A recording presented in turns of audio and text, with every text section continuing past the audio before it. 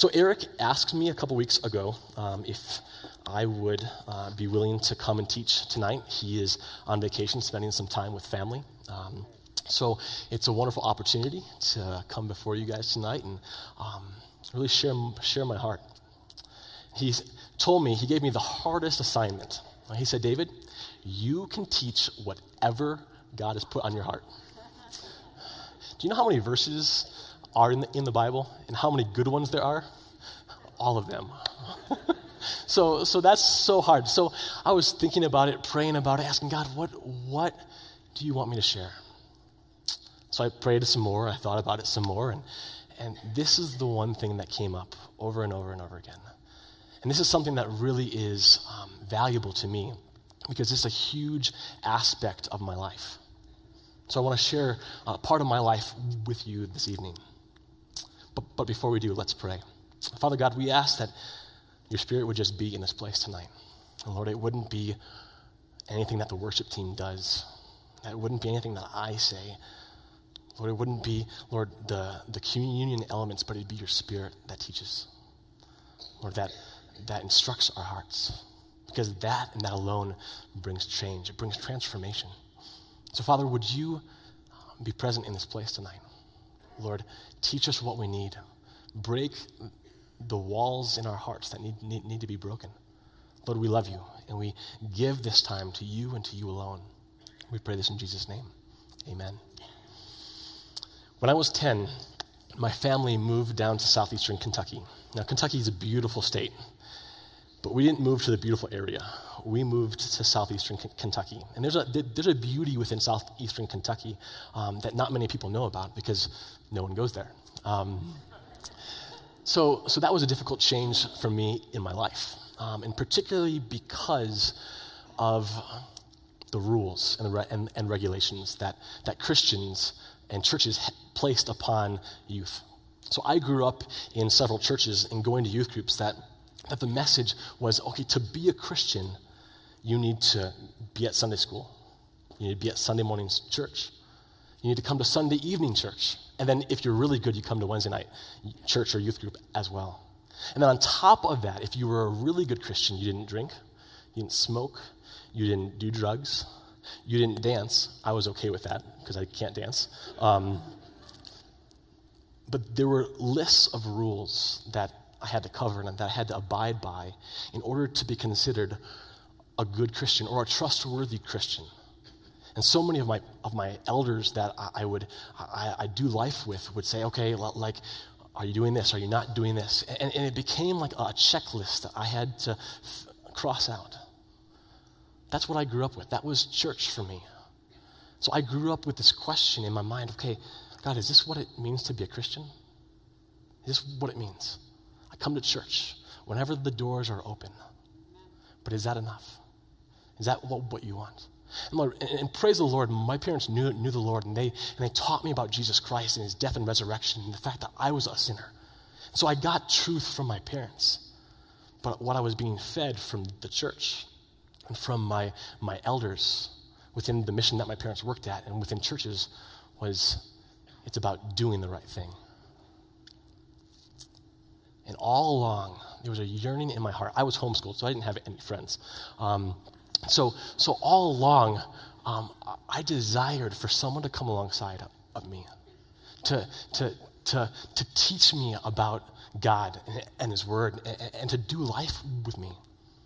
But one of my youth pastors would avoid me, and actually he was my only youth pastor.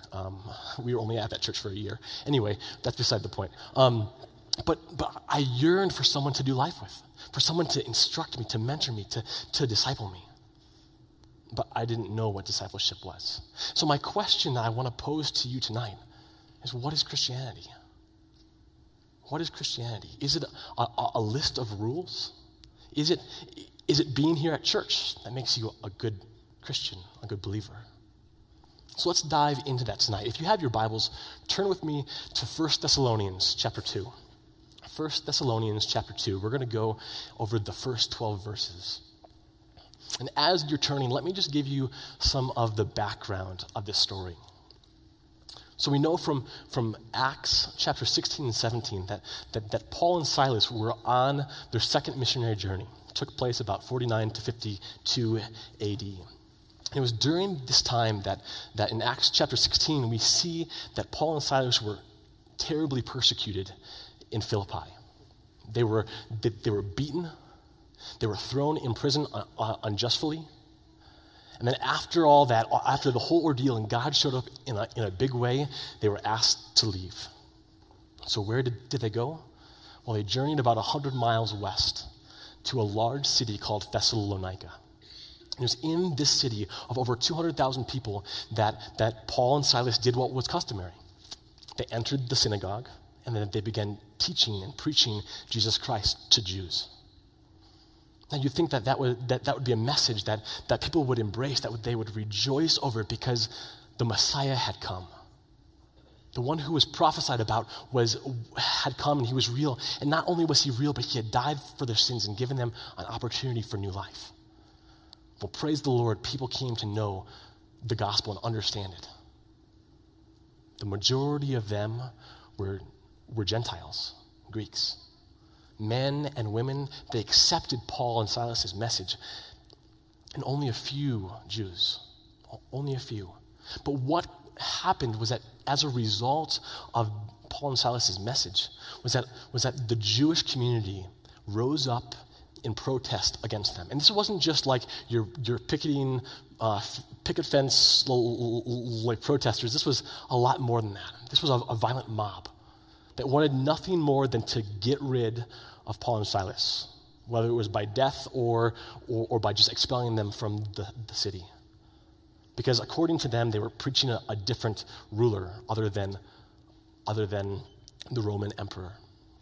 And so it was in this that after 3 weeks of being in Thessalonica, that Paul and Silas were asked to leave by the believers who had just come to know Christ. 3 weeks. They had been in Thessalonica around 3 weeks, and a church had formed during that time. And the believers there were concerned for their safety and asked them to leave. So now fast forward a couple months. Paul is in the city of Corinth, and he's writing a letter, his first letter to this church. And there's a reason for that. There's a reason why he's writing. It's because even though there was a short time that he was present with them, he desires for them to grow. And this is the second chapter of this message, of this letter. Let's look at verse 1. Paul says, "For you yourselves know, brethren, that our coming to you was not in vain." Now, it's pretty obvious. We can look at this verse and realize, okay, it definitely wasn't in vain because of the result. I mean, after 3 weeks of being in this city, a large number of Greeks and several Jews had come to know Christ as their Savior. That seems pretty successful to me, right? I think we should do some 3-week mission trips, maybe they'd be as successful.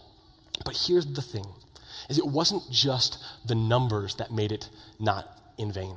Like, so I grew up in southeastern Kentucky, and everything was about numbers down there. And now, I shouldn't say not everything, but the majority of what people wanted to know was how many people got saved. And so we'd have VBS, Vacation Bible School, and we'd go on mission trips, and the first thing that we had to report was, 5 people got saved. Or 10 people got saved, and then everything else was just like because what mattered was salvations. But I think what Paul is saying here in verse 1 is that it's not just an issue of salvations. It was about salvation. On top of that, it was spiritual growth. That's what Paul was concerned about. Because the church that he was only able to be there for 3 weeks has grown and has excelled. Not because of a leader, but because of who Christ was in their lives. And so we see that it was not in vain. And Paul rejoices in that because the growth was in light of the circumstance, in light of the persecution that was going on in this city. Even though the Thessalonians had gotten rid of Paul and Silas, doesn't mean that there wasn't persecution anymore. There was a lot. And yet they excelled even in the midst of persecution. But there's a reason for the success, and it wasn't in themselves, in how great they were, or how resilient they were to the persecution. It was in someone much greater. Let's look at verse 2. But even after we had suffered before and were spitefully treated at Philippi, as you know, we were bold in our God to speak to you the gospel of God in much conflict. Here, Paul is talking about, he's reminding the believers in Thessalonica, remember that we came under persecuted circumstances, and yet God was still good. God was still faithful. And it was because of God's faithfulness that they remained firm in their faith. And as a result, they were bold to share the gospel of God that had meant so much to them. You see, the issue that Paul, the heart of Paul and Silas during this period of time wasn't just to communicate, to evangelize to the lost. It was more than that. It was to disciple the people of Thessalonica, to encourage spiritual growth in their lives. And one reason why it was not in vain was because of discipleship. They placed their faith in a foundation other than themselves and other than their circumstances. They placed it in the Lord. And here's the thing. When it comes to discipleship, and this is what God has taught me so much in my life, it's not based upon a circumstance. Because there's so many trials and challenges that arise in our lives that it's so easy to, when we're met by them, to step back and be like, oh, God, I'm just not feeling it today. I'll get back to you tomorrow after I have my pity party and just kind of relax and do things my own way today. You see, for Paul, it wasn't about his circumstances, because his circumstances were not always positive. He was faced often with persecution, with trials, with rejection from people. And yet he continued on, not because who Paul was, but because who he placed his faith in. Amen. And this is a foundational aspect of discipleship. In discipleship, we pursue others, we pursue spiritual growth not because of our circumstance, not because of our problems, but because of who our Lord is. And this is what he says, as we were bold in our God to speak to you the gospel in much conflict. You see, oftentimes, as I've heard over the years, is that when I encourage people to pursue discipleship, this is where it stops. They come to know the Lord and they have a relationship with God, and people are passionate about coming and hearing messages and worshiping God. And then when they're met with a challenge to invest in others, this is where it stops because of fear. Because they don't have anything to offer, or they feel like they don't have anything to offer. But here's the truth. We do. We have so much to offer. But we oftentimes stop just short of discipleship because we don't want to let people in and see the ugly aspects of our heart. Or we're fearful that they're going to reject us. But I think that happens because we're not placing our faith in who Jesus Christ is. And so it stops.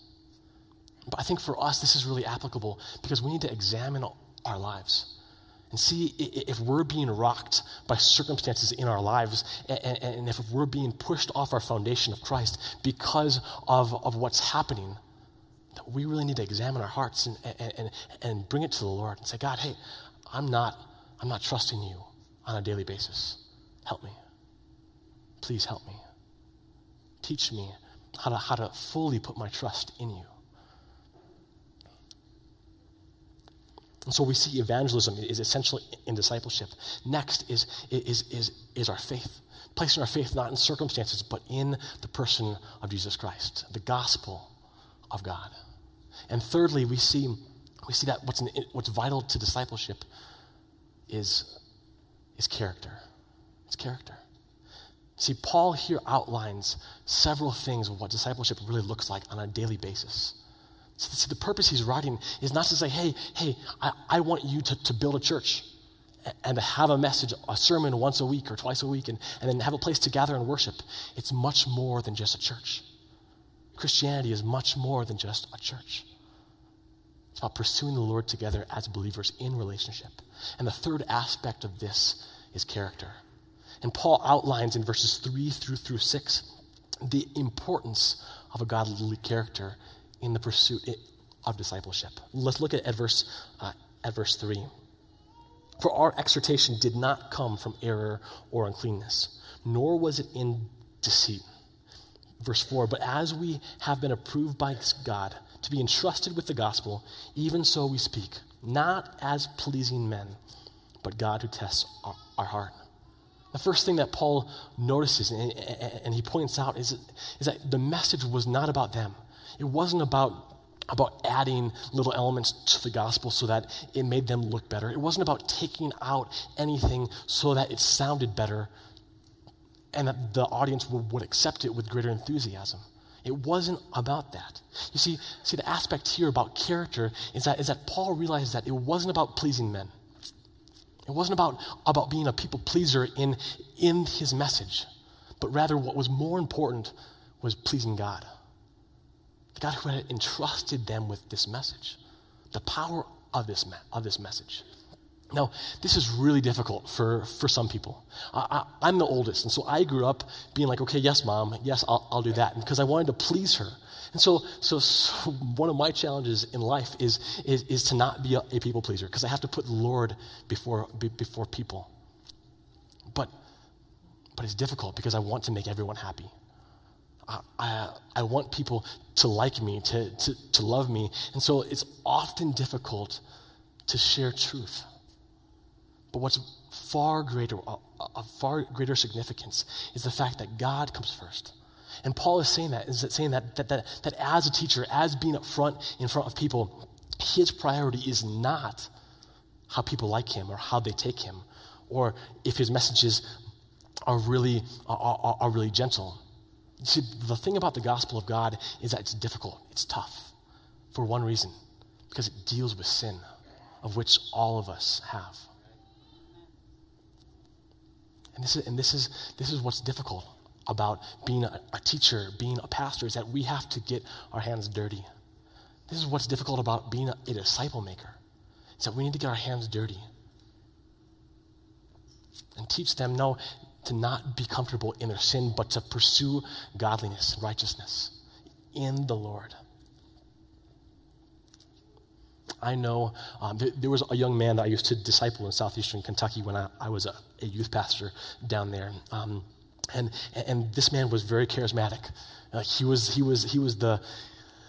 the highlight of the crowd. If there was someone talking in a group of people, it was this man. I loved him. He was a lot of fun. And one of his main passions, one of his main goals was to be a youth pastor and to be a teacher up in front of a youth group. But the problem was that he desired the limelight, the spotlight, more than he did the responsibility. He loved having the authority of being a teacher without any of the responsibility. Because he wanted to make people laugh. He wanted to make his youth laugh and not really deal with the hard issues, the sin issues within life. See, this is difficult because oftentimes as humans, we judge people by their exterior or how well they speak, and not really by the heart content. That's what God desires mainly. Is not that we're the best speakers or the best lookers or anything else like that. What he cares about is our hearts. And this is what Paul is addressing: character. Character. Discipleship is about character in so many ways. And so we see in verses 5 and 6, he goes on talking about character, his character and Silas's character. For neither at any time did we use flattering words, as you know, nor a cloak for covetousness. God is our witness. Nor did we seek glory from men either from you or from others, when we might have made demands as apostles in Christ. The truth that Paul is stating here is that it wasn't about them. It wasn't about their message being easy to listen to. It wasn't about them receiving the glory for their position. It wasn't about that. What really mattered to Paul, and more than that, to the Lord, was the message being true and right. And so we see here is that in verse 6 it says, nor did we seek glory from men. Being a person up front and of authority is a difficult responsibility. Should not be taken lightly. And Eric does a wonderful job leading this church.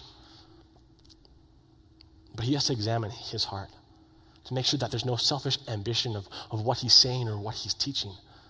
Because before God, we are held accountable for our own hearts before the Lord.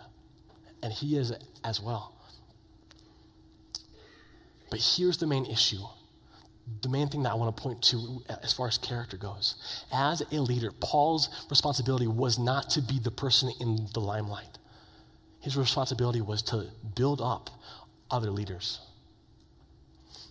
Before Kent Nolly left, he and his family went to Uganda like 3 years ago. I was riding in his car with him down I-25, and I don't remember what brought up this conversation, but he looked at me and said, David, what is the sign of an effective ministry? I was like, well, I guess, I don't know. I mean, there's a lot of signs. He's like, well, I want you to think about this one thing.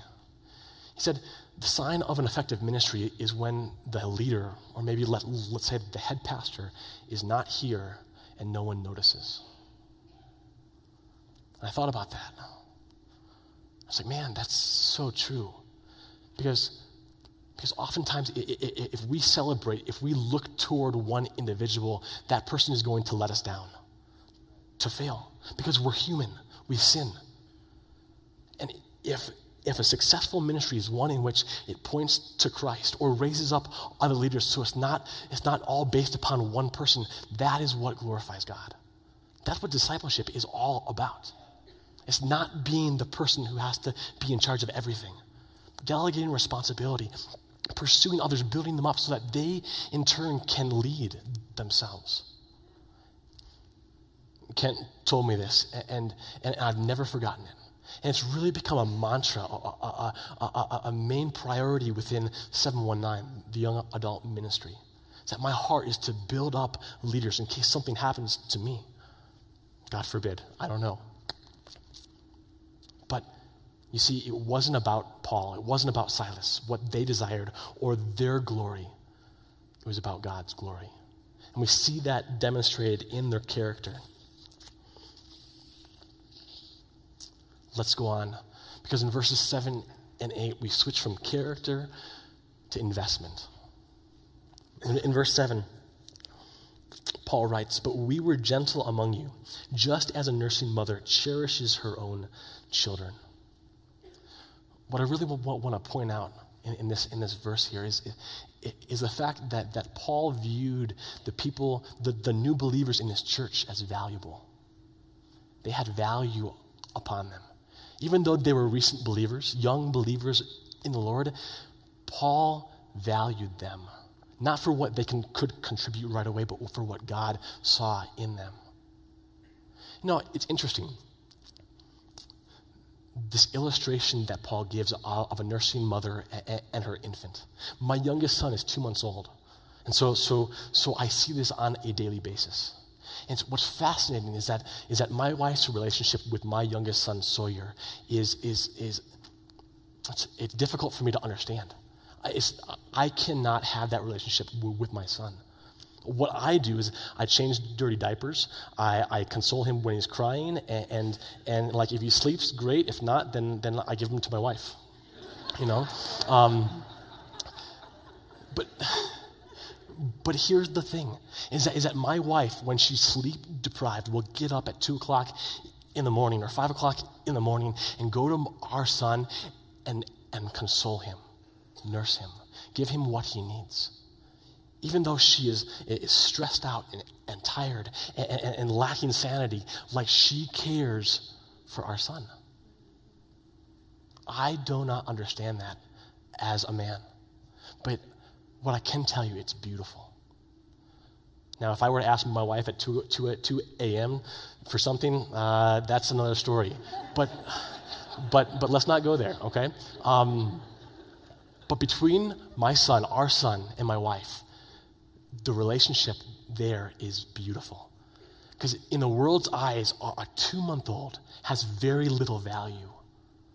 But yet in my wife's eyes, he is precious. He is valuable. He's a treasure. And Paul is using this illustration in this passage to say, hey, believers in Thessalonica, you are valuable in God's eyes. And I will love you, and I will invest my life into you because I see the value. And so he invests his life. And in verse 8, we see, being so affectionately longing for you, we were well pleased to impart to you not only the gospel of God, but also our own lives, because you had become very dear to us. And so we see this relationship, this tender relationship between Paul and Silas and this church. And we see what kind of impact and application was demonstrated by Paul and Silas. 2 things that they were very passionate about pursuing in this relationship. First and foremost, imparting the word of God. Now, this is vital. This is why we come to church, because we want to know more about God. We want to have a deeper relationship with him. And so when Eric or one of the pastors opens up the word of God, we go verse by verse, trying to understand the heart of God, to grow in our walk, our relationship with him. And this is what Paul and Silas did. Whether it was in the synagogue or within houses, whether it was in the marketplace, he and Silas, first and foremost, desired to impart the gospel to the people. Because it's what they founded their life upon. It's what they were passionate about. And it's the foundation by which we start to build our relationship with Jesus Christ. It's in the gospel. But if it's only the gospel, then we lose something significant. Because people can stand up and talk about Jesus Christ all day long and in worship raise their hand and say, praise the Lord and all this, but if they don't live out their faith, then the gospel is meaningless. It's absolutely meaningless. You see, in discipleship, you have to have both.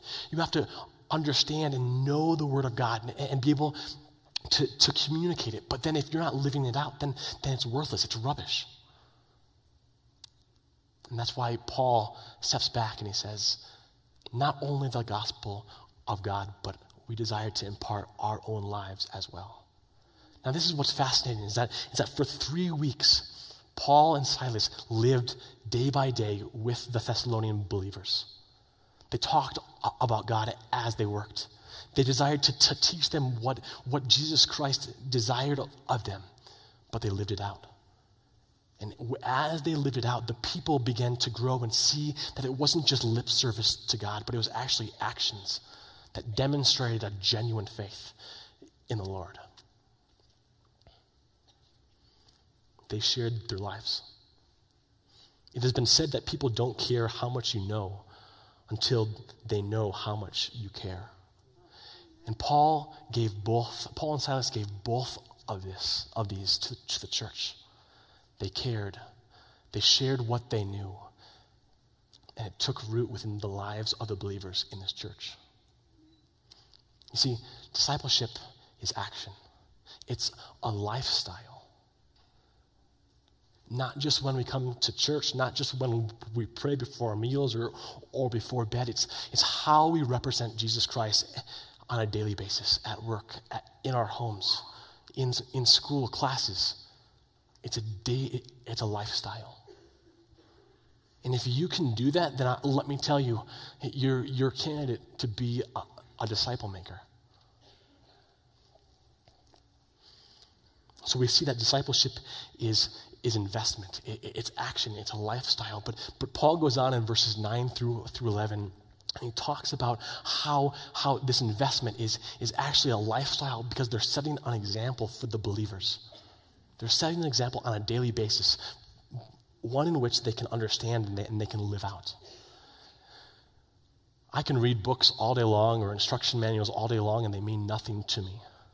But if I watch someone put together a bookcase or a shelving unit or something, like, I learn from that. I learn by example. Don't tell me how to do it. Show me, please. And this is what discipleship is. It's communicating the word of God, what God's word says, in instruction. It's watching someone learn how to watching someone doing it, living out a life for Christ by example.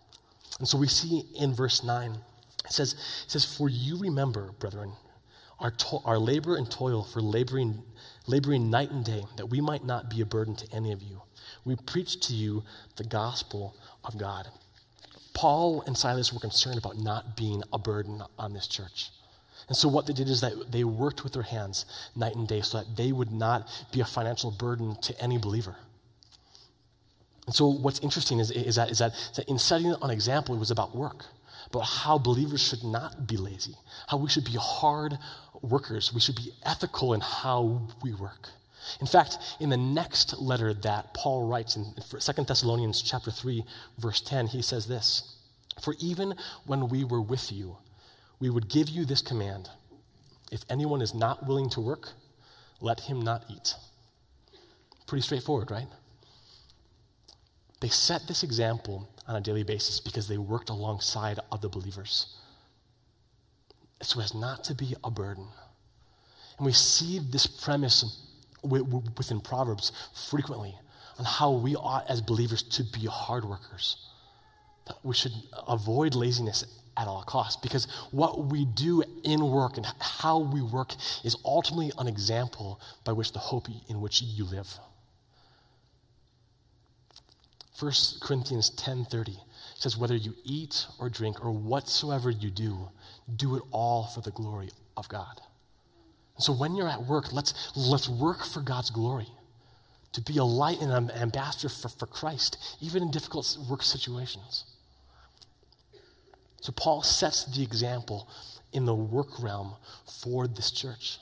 Verse 10 says, "You are witnesses, and God also, how devoutly and justly and blamelessly we have behaved ourselves among you who believe. For you, as you know, how we exhorted and comforted and charged every one of you as a father does his own child." You know, it's impressive because Paul, what he's doing is he's stating to the Thessalonian believers to appeal, to examine his life as an example. Paul didn't have to say, "Please don't look at my life, look to Jesus as your example." See, Paul wanted people to look to Jesus, yes, but he wanted to give his life as an example for these people because he loved them. Paul's life and his message were consistent in various aspects. We even see in the previous chapter, in 1 Thessalonians chapter 1, look with me in verse 6 of the very first chapter. He calls them to imitate him. He says, "And you became followers of us and of the Lord, having received the word in much affliction with the joy of the Holy Spirit." He says, you became followers of us, imitating us, because the example that they set was one that honored the Lord. But what I want you to see is the end of verse 11, is that he uses another example of a father and his son. Every night, I try to put my two boys to bed. My oldest one is almost 2 years old. And every single night, I sit down in the rocking chair and we sing songs about Jesus. And then every night before I put him down, I pray for him that he would honor the Lord, that he would be obedient to the Lord, and that his sin would always be found out as he grows. Because I want to be an exhorter, an encourager for my sons, an example for them to follow on a daily basis. And Paul is saying the same thing. I want you to know the Lord. I want you to have a relationship with him, to be obedient to him on a daily basis. And you can look to me in the example that I set to do so. And there's one reason. Because his desire for them is found in verse 12. Verse 12, it says this, that you would walk worthy of God, who calls you into his own kingdom and glory. The reason why Paul and Silas invested their life, shared with them the gospel, setting an example for them, was because their desire was to see them walk worthy of God's calling on a daily basis. It wasn't just once in a while. It's that they'd stay consistent with the Lord, to walk worthy. You see, that's what discipleship is. Discipleship, there's a goal in mind. Seeing other people come to a relationship, a knowledge of Jesus Christ. Pursuing them, investing in them so that you see spiritual growth all along the way. And not letting them go, but to encourage them. To exhort them. To urge them to continue a life worthy of God's calling. You see, in the Great Commission, Jesus Christ did not say, hey, go into all the nations and build churches. He didn't say that. He didn't say, go into all nations and evangelize. He said, go into all nations and make disciples. You see, in this command, in this commission that Jesus Christ has given us, discipleship is evangelism. It's sharing the news of who Jesus Christ is with people who don't understand. But it's more than just evangelism. It's building a foundation of faith upon which they can build their lives and their hope in Jesus Christ. Referring them to the gospel and saying, hey, this is who my Savior is. Know him. Understand him. Love him. It's building character on a daily basis to be more like Christ and not care about what the world says about you. To not seek our own glory or pride, but to care about what God sees in you and what he's doing in your life. It's about loving and investing our lives into other people. And lastly, it's about setting an example for others to follow. See, God has put this discipleship on my heart ever since college. Because I was a sophomore in college when I understood what Christianity was all about. And it wasn't because of any of my classes at Moody Bible Institute. It was because of one person. His name was Jeremy Quigley. And he started pursuing me. If he saw me walking in a parking lot, he'd run up behind me and just start walking like it was normal. Like a stalker. It was really awkward at first. But after weeks went by and I saw his interest in my life, I began to be, to wonder what's going on. Because remember how I told you that in high school, I desired to have someone walk alongside of me, to encourage me, to disciple me, but I didn't know what it looked like. Well, Jeremy was doing just that in my life. And even though I had Bible classes for 18 hours a week and studying God's word and writing papers that were 20, 30 pages long, what I learned most from Moody was that Christianity is about discipleship. And my mentor, Jeremy Quigley, pursued me, not in the big things, but in the little things. He would love me and accept me no matter what I had done when I'd confess my sin to him. That things that were going on in my life and struggles, he'd pray for me and he'd keep me accountable. He'd encourage me and send Bible verses via text to me on a daily basis. He'd show up randomly in my dorm room and just be like, hey, I brought lunch. What college kid doesn't love lunch? Free lunch. He'd invite me over to his house and be hospitable, having us make dinner together, and opening God's word together, and loving on me, encouraging me from God's word. It didn't take moving mountains and taking me on long backpacking trips. It was little things. It was little things that really mattered most. And it was from his example that I understood what Paul was saying in this passage. It's not about church. It's not about being here every time the doors are open. It's about discipleship. Allowing God to use you on a daily basis to invest into other people's lives. Because what I see right here, I see so much value. You have so much to offer youth, kids, young adults. But the thing is that often stands in our way is fear.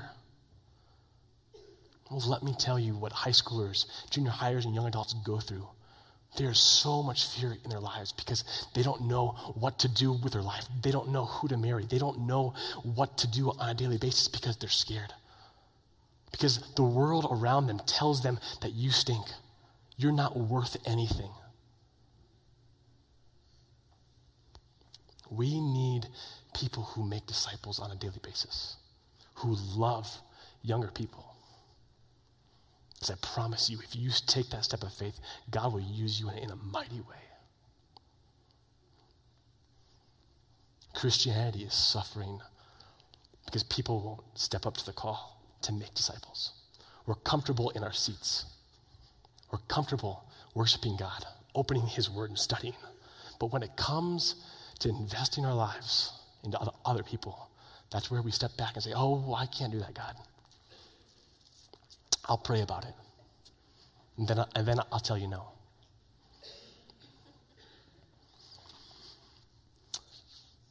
The need is great. It is. If you have high schoolers, you know.